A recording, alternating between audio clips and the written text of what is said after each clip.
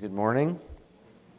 You can make your way in your Bibles to Matthew chapter 25.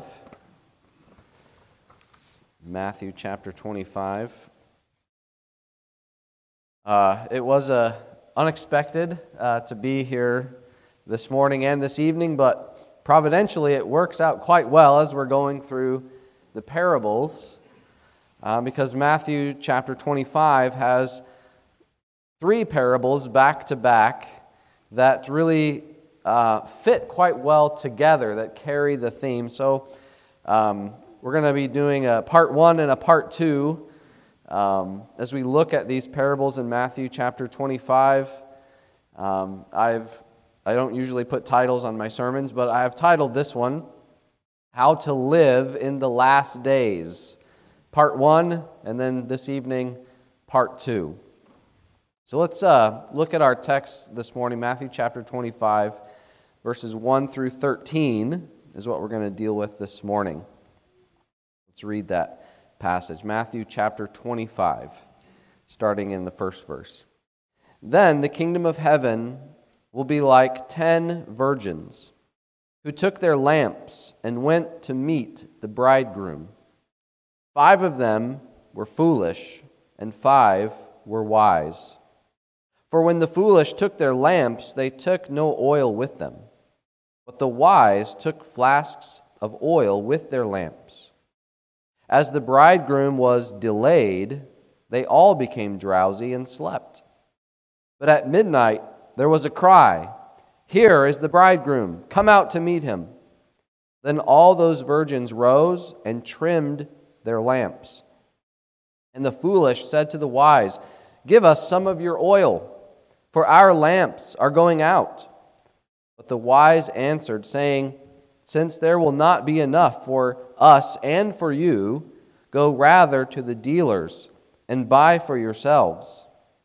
And while they were going to buy, the bridegroom came, and those who were ready went in with him to the marriage feast, and the door was shut.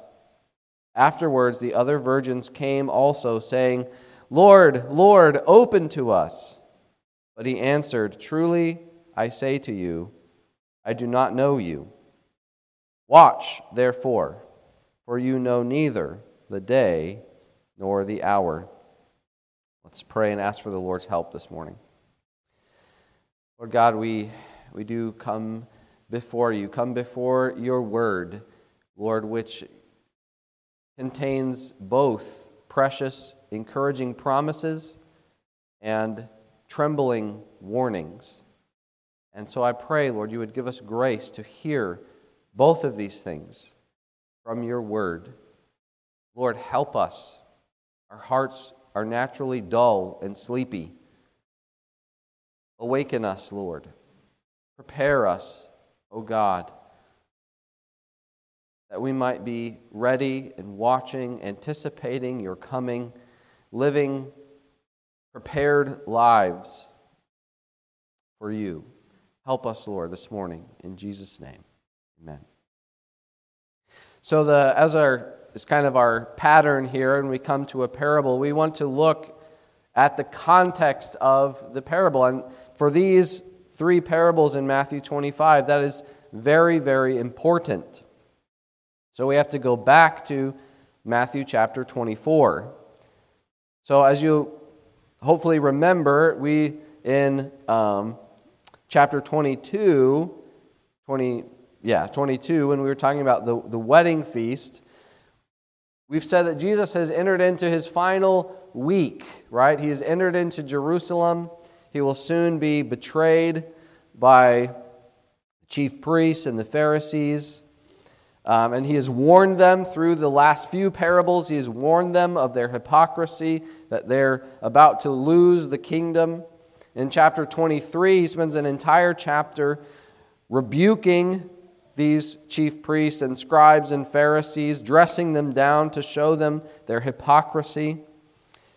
And then in chapter 24, Jesus and his disciples are there. They're in Jerusalem, right? They're beginning to celebrate the Passover festivities. And perhaps they're They were leaving Jerusalem, it says in verse 1, chapter 24, verse 1. Jesus left the temple and was going away when his disciples came to point out to him the buildings of the temple. Verse 2, but he answered them, "You see all these, do you not? Truly I say to you, there will not be left here one stone upon another that will not be thrown down." Jesus has already alluded to this destruction of the temple in the past couple parables that he told and that we looked at. He warned the chief priests, the leaders of the Jews, that just like the unfaithful tenants, the wicked tenants, the vineyard would be taken away from them and God would bring them to a wretched end. And then in chapter 22, with the parable of the wedding feast, he's warned them that they're going to miss, those who resisted the invitation to the wedding.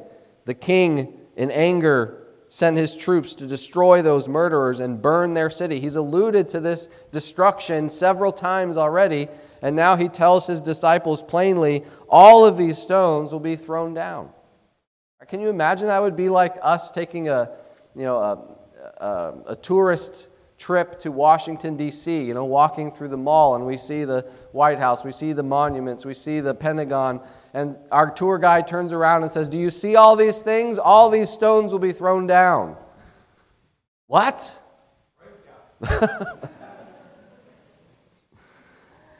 And so that's basically what he has said to the disciples. And so his disciples follow him to the Mount of Olives, and they turn around and they say, okay, wait, we've got to follow up with this. We've got to follow up with this statement. So on verse 3, as he sat on the Mount of Olives, the disciples came to him privately, saying, "Tell us, when will these things be?" Right? What you just said. When will these stones be thrown down? And what will be the sign of your coming and of the end of the age? And so then Jesus begins to explain these things, warning them to watch out for false prophets, telling them what will happen in the last days, telling them the abomination that will cause desolation that comes, and explaining all these things. And then he's going to end that teaching by telling 3 parables that are going to reinforce what they need to take away from this teaching.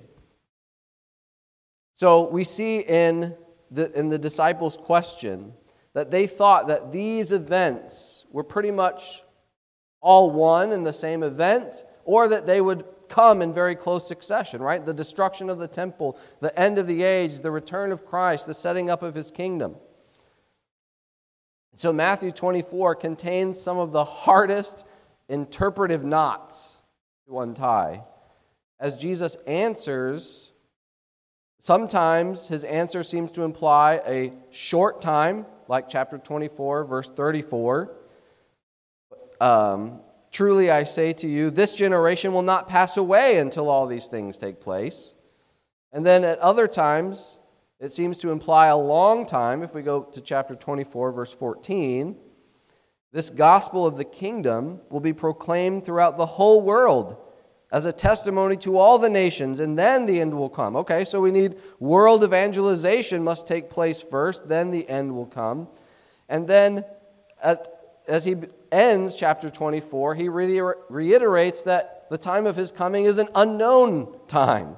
Chapter 24, verse 36. But concerning that day and hour, no one knows, not even the angels of heaven, nor the Son, but the Father only. So, is it short? Is it long? Is it unknown? Yes, it's all those things. And the point of this sermon is not to untie those interpretive knots. I don't think I have them all untied. But let it be sufficient to say this, that Jesus is answering 3 questions in this chapter, in chapter 24, which are related but yet distinct events. Some of Jesus' answer pertains to the destruction of the temple, which the apostles will witness in their lifetime, and which surely was a sign of the end of the age. Other parts of Jesus' answer describe the general characteristics that will mark the last days, which is the time between Jesus' first coming and his second coming. But we live in the last days. And so did the apostles. It was this span of time between Jesus' first and second coming. So Jesus then ends his teaching in chapter 24 by making it clear that the exact time of his return is unknown to all but God the Father. And by implication, that time cannot be known by man. Right? So every book that's been written predicting the coming of Jesus Christ, you can just throw that in the fire. You know, putting a date to it, putting a time to it. It cannot be known. He makes that very clear.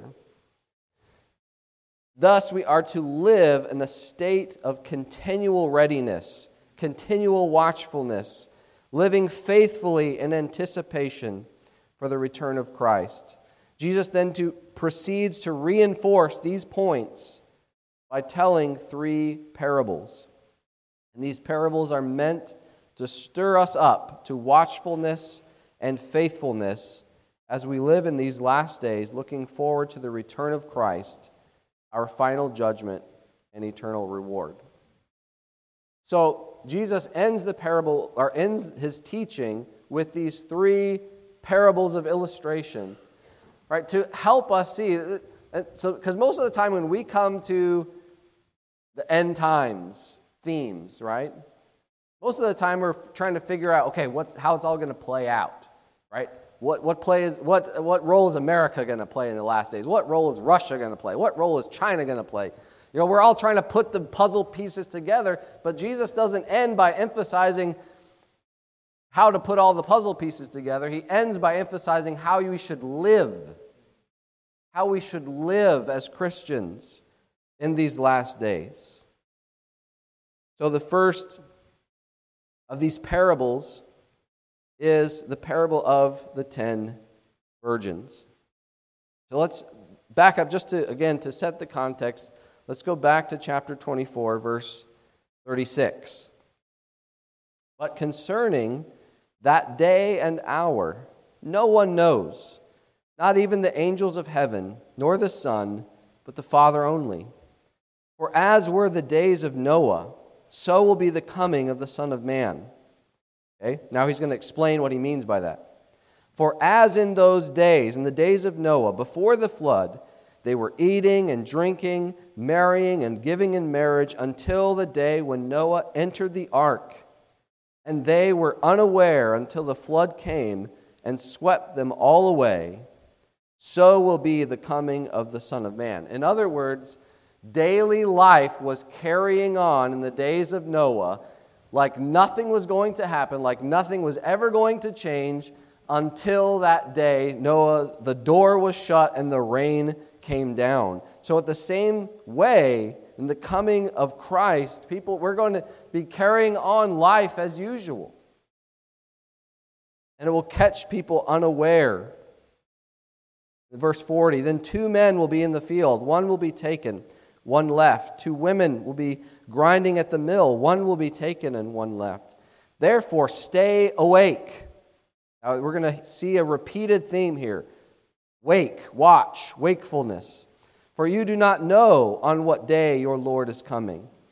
But know this, if the master of the house had known in what part of the night the thief was coming, he would have stayed awake and would not have let his house be broken into. Right? Again, wakefulness, stayed awake. Right? If you know what time the thief is coming, if you've ever had anything of significance stolen from you, if you're like, man, if I would have known, I would have been standing there, shotgun in hand, saying, what are you doing with that? Right? If any of you had a car stolen or your house broken into, you know that feeling. Man, if I would have been there at that time. Right? Stay awake, be prepared. Therefore, he said, verse 44, you also must be ready, for the Son of Man is coming at an hour you do not expect. So because of the time is unknown, there's a call for readiness, for wakefulness, for preparation. And that's the point we're going to see repeated here in the parable of the 10 virgins. So let's go back to the parable. So chapter 25, verse 1. So then, Jesus is saying, at that time, the coming of the Son of Man, the coming of Christ, the kingdom of heaven will be like this, like 10 virgins who took their lamps and went to meet the bridegroom. So Jesus is drawing from a wedding tradition that was common in his time. At some point, usually late in the wedding festivities, the groom would come to escort his new bride from her family's house, which is usually where the wedding would take place, and escort her to his own home, which would become her home, right? And since this usually would take place later in the wedding celebrations, usually at night, the end of the festivities, these virgins would be basically we would call them the bridesmaids, right? The women who attended the bride. These bridesmaids would go out to meet the groom with lamps or torches, right, to light the way. They were going to light the way for the groom as he marched up to the family's house. They're going to light the way for their procession from the bride's family's house to the groom's house, right, as a parade of sorts. So they needed lamps, they needed torches. So in Jesus' parable, we have 10 of these bridesmaids who have been given the privilege of escorting the groom to receive his bride and then take her back to his home. This privileged position required some responsibility. They needed to have lamps or torches, and they needed to have sufficient oil for these lamps to burn for quite a while. So we see in verse 3 and following,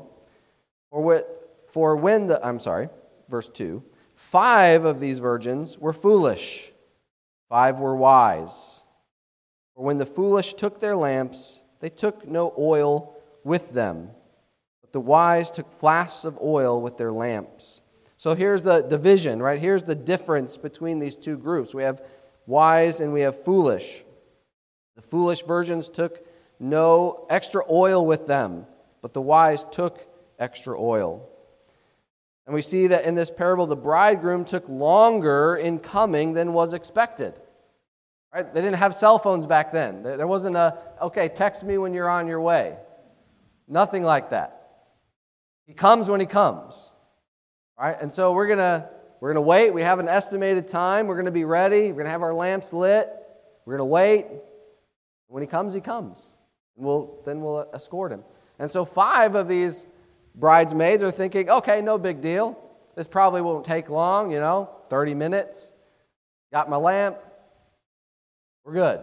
We're good to go. But then these other virgins said, no, you know what? This might take a while. We might be here for a while. Maybe they're not Boy Scouts because they're girls, but maybe they were Girl Scouts. Be prepared. We need to be prepared. So I'm going to bring a jug of oil with me. I'm going to make sure I've got extra batteries for my flashlight. I'm going to make sure we pack some snacks. We might get hungry as we wait. We're going to be prepared. Right? That's the difference here. These are prepared, and the others are not.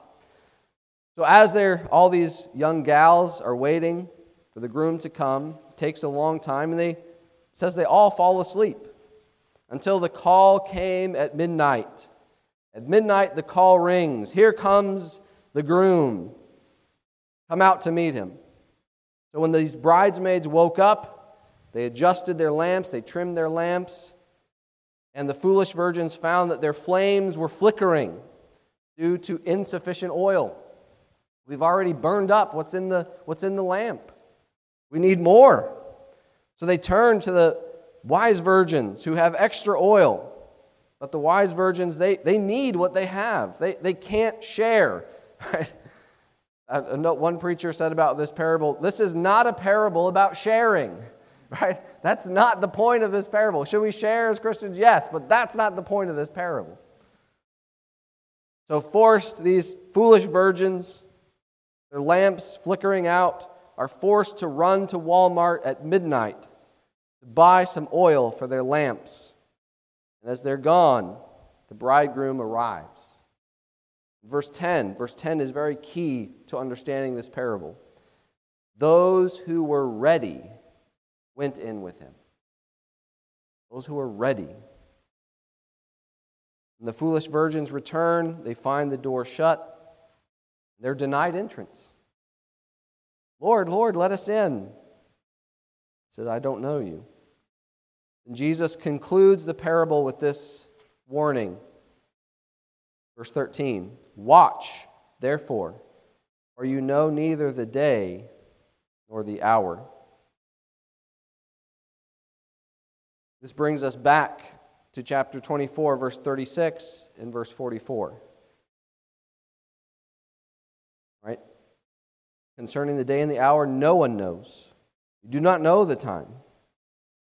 Verse 44, therefore you also must be ready, for the Son of Man is coming at an hour you do not expect.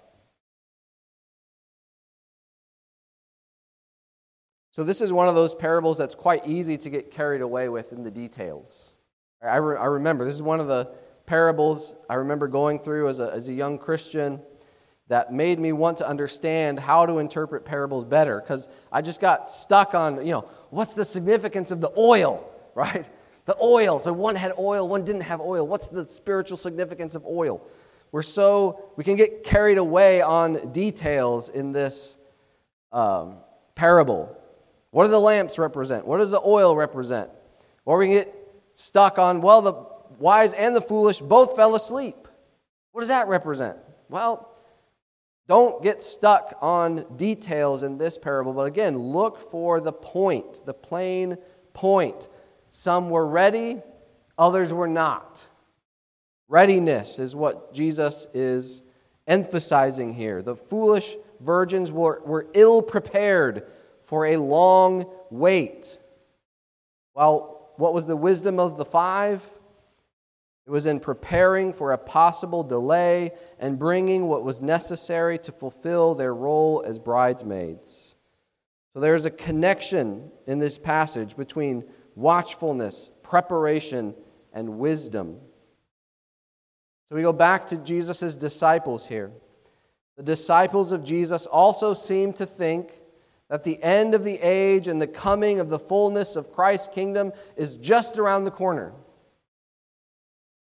They do not yet fully comprehend that Jesus will die, will rise from the dead, ascend to the right hand of the Father, remain there in triumph as his enemies are made a footstool through the spreading of the gospel to all the nations before he returns in glory to judge the living and the dead. This is going to take longer than they think. So at the same time, Jesus wants to prepare his disciples and us for a long wait, long obedience, long endurance.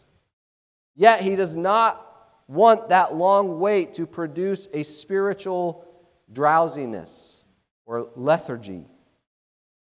Jesus wants his disciples to be both prepared for long endurance, yet watchful for his imminent return. Those things almost seem contradictory, right? Prepared for long wait, prepare for long obedience, but yet it could be at any moment. That is how we are to live in the last days. I'm sure you've heard of groups of people who thought the end of the world was coming, in a week, on a certain date.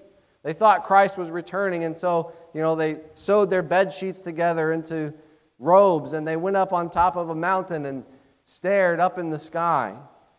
That is not the watchfulness that Jesus is wanting. There must be a preparation. And so some people who take that view, right, run up the credit card, buy that new house, buy that brand new car. Who cares? We won't have to pay it off. Jesus is coming back. No, that is not how he wants his people to live. Preparation for long endurance, yet watchfulness for Christ's imminent return. So, how do we live in the last days? This parable teaches us we live prepared to endure in faith and obedience to Jesus Christ until the end. Live prepared to endure until the end. When you know that something is going to take a long time, you come to it with a different mindset, don't you? With a mental preparation, right? When you know you have to go to the Secretary of State to get something done, you better, just block the whole day out. This is going to take a while. Sit down, bring a book. You're prepared to wait, right? When you know that you're doing a project that's going to take a long time, you prepare yourself to endure. This project isn't going to take 20 minutes. It might take several years. But if you come to something thinking this is going to be quick and easy, then you easily begin to become impatient or to grumble or to give up when it takes longer or is harder than what you anticipated. Let's apply that to the Christian life. What about the Christian life? What mindset do we come to in our Christian life? What about salvation? What mindset do we come to our salvation with? What is our mindset when we come to these things? Now, on the one hand, we rightly defend and proclaim the freeness of salvation by grace alone, through faith in Jesus Christ alone, not by our own works, not by our own endeavors, but by the finished work of Jesus Christ. And this salvation includes a wonderful, precious doctrine called the perseverance of the saints. That God is keeping us by His grace fully and finally until the end. But this does not mean that enduring in faith and obedience to Jesus Christ is easy. Salvation is free by the grace of God, but that does not mean that it is easy. While on the one hand, the Bible offers us great, precious gospel truths, gospel promises, gospel consolations by faith in Christ, it simultaneously warns us of the difficulties of the Christian path. And the Bible makes no secret that not all who seem to confess and begin this road will all finish and prove true and genuine in the end. We find this strange dichotomy in the Bible, don't we?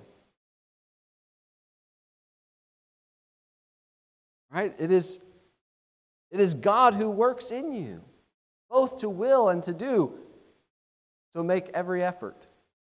Wait, okay, so is it God or is it me? Is it God? No, it's God, so work. It's God who works in you, so work. And sometimes it's hard for us to wrap our mind around this dichotomy, but it is presented clearly in the Scriptures. Look at, turn over to Acts chapter 14.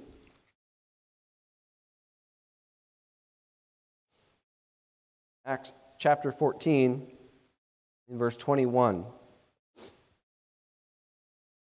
This is talking about Paul and Barnabas, their first missionary journey. When they had preached the gospel to that city and had made many disciples, they returned to Lystra and to Iconium and to Antioch, all these cities where they had planted churches. Verse 22, strengthening the souls of the disciples, encouraging them to continue in the faith, and saying that through many tribulations we must enter the kingdom of God. Okay, we want to encourage the souls of the disciples. So the theme of our conference will be We must go through many tribulations to enter the kingdom of God. Have you ever read that verse and said, how is that encouraging? Right? Because again, Paul and Barnabas, they're not trying to water down their converts. They're not trying to water down these Christians. They're saying, be prepared for this. Come to your Christian life with this mindset. You are going to face tribulations. Everything on this road to the celestial city is going to be against you. Everything along this path is going to try to trap you, distract you, deceive you, lull you. Prepare for that. Right? What if I said, hey, tomorrow, meet me tomorrow at a certain location. We're going to go for a hike. We're going to go for a little hike. You're like, okay, little hike. Okay, that sounds okay. You can show up a little backpack with a sandwich in it, and maybe you're wearing your flip-flops and shorts, and where I tell you to meet me is at the bottom of Mount Everest. You're like, well, I am not prepared for this. What are you talking about? Right? Is that helpful? Is it helpful for me to give you this mindset? It's going to be easy. It's going to be easy peasy. No. If something is going to be difficult, you need your mind prepared for that. What kind of hike are we talking about? If we're hiking a mountain in Michigan, you may not need all those things. But if we're hiking a mountain somewhere else, well, it's actually a mountain, you're going to need the right shoes. You're going to need the right clothing. You're going to need the right equipment. How long is this going to take? You need to know these things. And so Jesus is preparing his disciples and preparing us. This is not a picnic you're on here. Be prepared to wait. Be prepared to endure. Be prepared to pass through many trials, many tribulations. But remember where you're going. To the kingdom. Remember what you're waiting for. Christ. To enter in to the joyous marriage supper of the Lamb. The shallow gospel of easy believism does not prepare people for the life of true faith in Jesus Christ. True faith is an enduring faith. It is a faith that has grit. I'm not being moved from this. It's a faith that has counted the cost. It sees the cost of forsaking everything. It sees the cost of bowing in obedience to Christ and to His Word and to His commandments and says, yes, I will. It's so instructive to look back, I think, at the past and see how saints of another era viewed the Christian life in this regard. And I think one very helpful resource is that classic book, Pilgrim's Progress. John Bunyan, the unlicensed Baptist preacher, allegorized the Christian life as a pilgrimage full of dangers, toils, and snares. Passing through sloughs of despond, hills of difficulty, dungeons of despair, enchanted ground, Vanity Fair. All of these things we have to go through as believers. All of these things.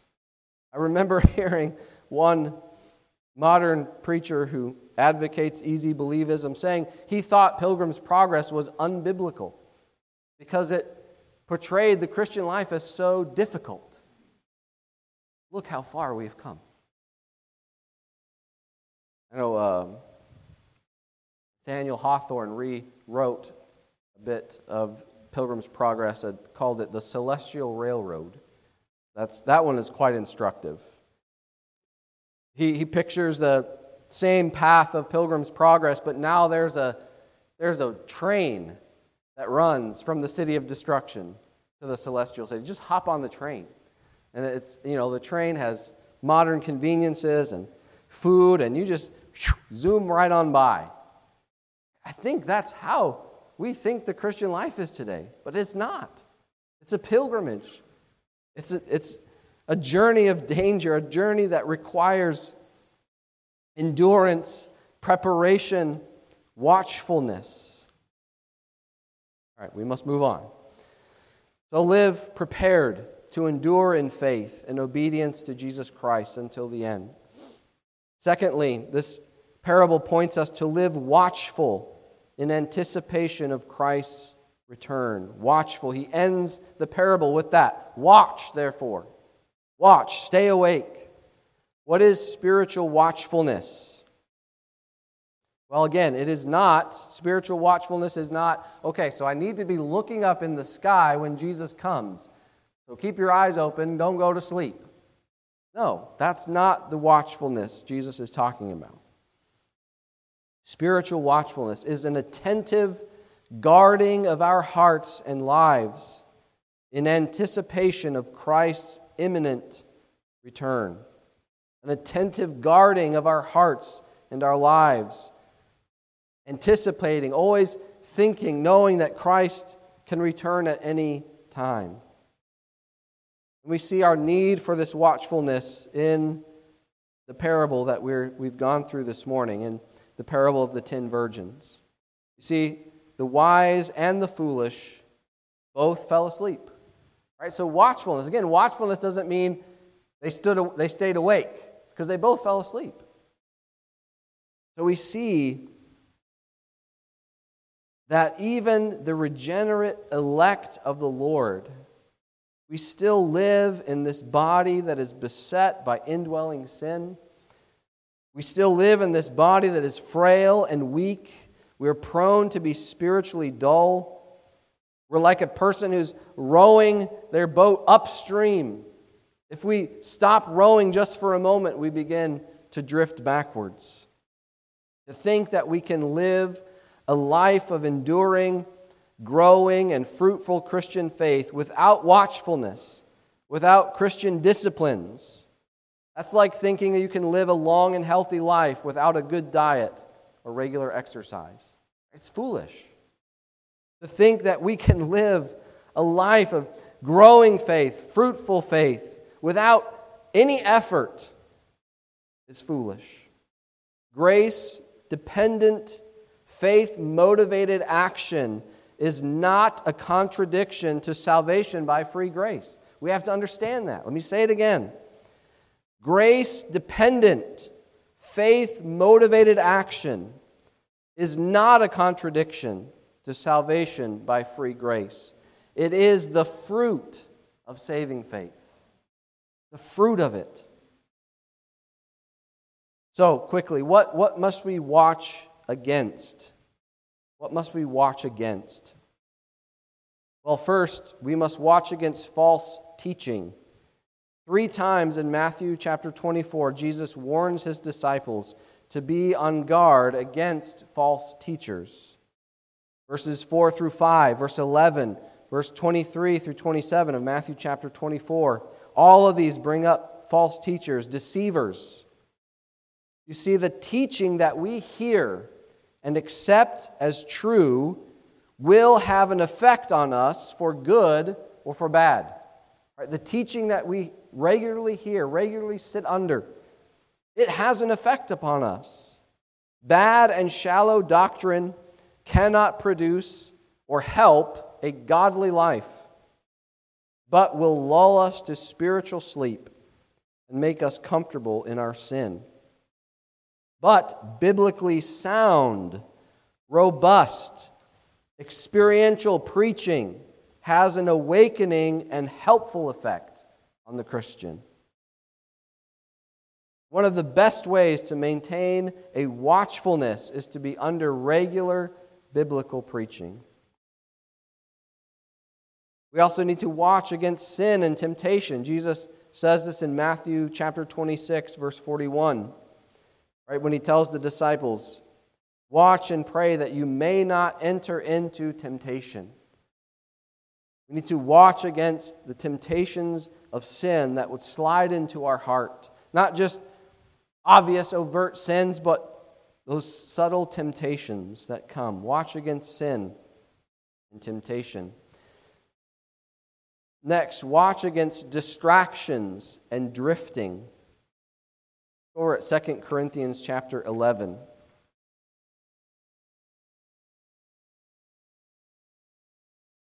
2 Corinthians 11. Paul says to the Corinthians, I feel a divine jealousy for you, since I betrothed you to one husband, to present you as a pure virgin to Christ. But I am afraid that as the serpent deceived Eve by his cunning, your thoughts will be led astray from a sincere and pure devotion to Christ. The Christian is to continue, A Christian is to have a sincere and pure devotion to Christ. Christ is to be the object of our faith, our worship, our study, our hope, and our happiness. But it is so easy to drift from this sincere and pure devotion to Christ and to let other objects creep in. Right? It's not Christ who is the object of my happiness, but my present circumstances. It is not Christ who becomes the object of my significance and my hope and my security, but this thing or that thing. It can be so many different things.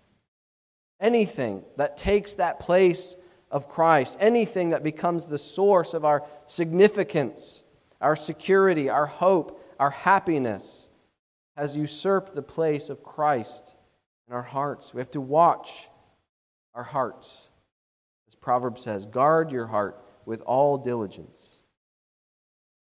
Let's get a little more practical. How do we watch? How do we watch?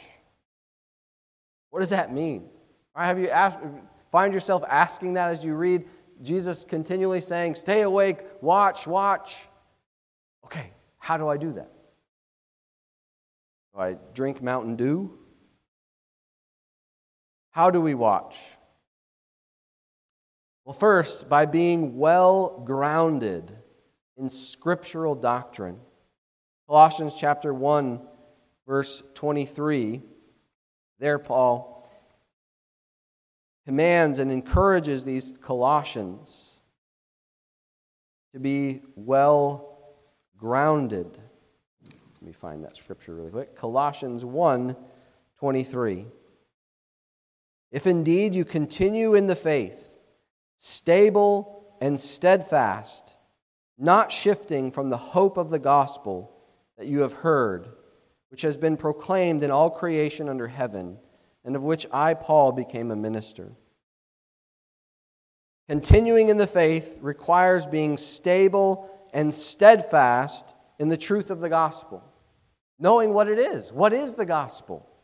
What is sound doctrine? Thomas Watson concludes from this passage, Colossians 1:23, it is the duty of Christians to be settled in the doctrine of faith. To be settled in truth. How can you watch against false teachers and their teaching if you're not well acquainted with sound biblical teaching? This is the importance of doctrine, the importance of Scripture, knowing the Scriptures, knowing biblical doctrine. We need to be regularly in the Scriptures and digesting helpful teaching tools like the 1689 Confession, other good catechisms. I have come to understand the helpfulness of those resources, right? Like the Westminster Catechism or the Heidelberg Catechism. These things that summarize biblical teaching in very concise, easy to remember things. It's so helpful. I found it so helpful. We must be watchful by being well grounded in the Scriptures, knowing what is faith. How are we saved by Jesus Christ? Who is Christ? What has He done for us? We need to know these things. Again, as we've made this point before, a genuine Christian faith and life, prepared, ready, and watching for the coming of Christ, is cultivated in the soil of sound biblical doctrine. That is the soil where this Christian life and faith grows, biblical doctrine. Secondly, how do we watch? We watch through prayer. It is amazing how often watch and pray are joined together in Scripture. Watch and pray. Even Jesus uses it synonymously when He comes to his disciples, they go to the Garden of Gethsemane, he says, "Watch with me." He doesn't mean just stay awake. He meant pray with me, intercede with me. Prayer is often a tool of watchfulness, and it is a gauge of watchfulness. It is a gauge of our watchfulness. I wrote that sentence, and that convicts me. We cannot be watchful without prayer. We cannot be said to be watchful over our hearts and our lives if we are prayerless. Our prayers should include self-examination, examining ourselves. What is going on with you? Where is your focus? Where is your watch? Are you prepared? Right? In your mind as you're praying, fast forward yourself to that day of judgment. You're standing before the judgment seat of Christ. How's it going to go with you, soul? What is going to happen? How will you stand? How does it stand with you, soul? Are you clinging to Christ, trusting in Him? Is He your hope in life and death? Do you know that He has made propitiation for all your sins? Do you know He has rescued you from Satan and all of his schemes? Do you know that He so rules your life that not one hair of your head will perish apart from His will? Do you know those things? You have to talk. Prayer is not just to God. Sometimes it's talking to yourself. Where are you? Wake up. How is it going? How is this journey? Are you still clinging to Christ? Are you still watching against sin? Are you still loving the brethren? All of these things, all of these fruits of faith, all of this is part of watchfulness. And then lastly, how do we watch? Well, let's turn over to Hebrews chapter 10.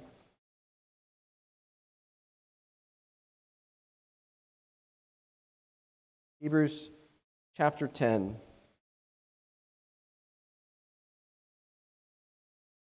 Verse 24. Hebrews 10:24. And let us consider how to stir up one another to love and good works, not neglecting to meet together, as is the habit of some, but encouraging one another, and all the more as you see the day of Christ's return drawing near. This one, I think, was helpful and a little surprising for me. That, we usually think of watchfulness as a personal thing, right? Stay awake. You, individually, stay awake. Watch, pray. But it's also a corporate thing. God has given us something because He knows how drowsy we are. He knows how spiritually dull we can become. He has given us a built-in help to stay watchful, to stir one another up, to elbow each other if we get dull. And that is the fellowship of the church. The fellowship of the church. How do we watch? We watch by being committed to the corporate fellowship of a local church. God has not only given us personal means of watchfulness, but He has designed a whole community to help keep watch over our souls, the church. Submission to the oversight of qualified elders, right? Elders who themselves God has commanded, watch over this flock, watch over these people. Regular fellowship of like-minded saints, as we see in this verse, is a great help in spiritual preparation, right? He says, let us consider how to stir one another up, right? Wake each other up, encourage one another along this journey. All of this is how we watch, being grounded in scriptural doctrine, prayer, constant in prayer, committed to the corporate fellowship of a local church. And then finally, as we close, I don't want to miss this last part of the parable. What is the reward of watchfulness? Those who were ready went in with the bridegroom to the marriage feast, and the door was shut. Why all this to-do about watchfulness? Why all this hubbub about being prepared? What's the big deal? What is the big deal about it? The big deal about it is that those who were prepared and watchful went in to this feast, went into the marriage. Those who were foolish and unprepared and thought, you know what, this Christian thing is not a big deal, easy peasy, I prayed a prayer, I'm good to go, back to my life, did not enter. They didn't. I can't change the parable. That's what Jesus said would happen. They went up to the door and knocked and said, hey, I got my oil now. They said, too late. Look at how this language reflects what Jesus has said previously in the Sermon on the Mount. Lord, Lord, open to us. Suddenly the bridegroom is now Lord, Lord. And he says, truly I say to you, I do not know you. There's nothing more serious. This is eternal life and eternal death. That is why we watch. You watch things carefully that you care about. You watch the progression of your 401k because you care about it. You watch the safety of your children at the playground because you care about them. We watch what we care about. We prepare for things we care about. Do you care about your soul? Do you care about where you will spend eternity? Then watch, prepare. Cling to the Lord and pray. Strive against sin. Endure trials. Cling to Christ. And do all that is necessary to keep doing it day after day after day after day until He comes.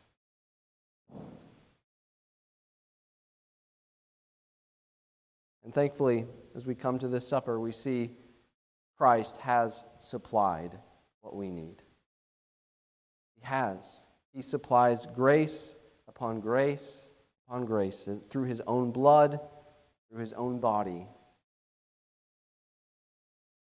Dependent responsibility is what Jerry Bridges liked to coin it. Dependent responsibility. We are dependent on Christ and on His grace, but we are responsible to watch, to prepare, to do by that grace. Let's pray. God, we come, Lord, with Your words ringing in our ears. Those who were ready came in. Watch, therefore, for you know not the day or the hour. Help us, O God. Lord, we are dull, spiritually dull. We are so ready to be carried off with the world and carried off with the lies of sin. We are so ready to be blinded. We want our ease and our rest. Oh God, help us. Help us. Wake us up, Lord, that we might prepare, that we might use the means of grace that you have given to us. Be ready upon that day to cling to Christ, to feed upon Him until He comes to bring us to our eternal rest and our eternal reward. Will never perish, spoil, or fade. Help us, O God. In Jesus' name, amen.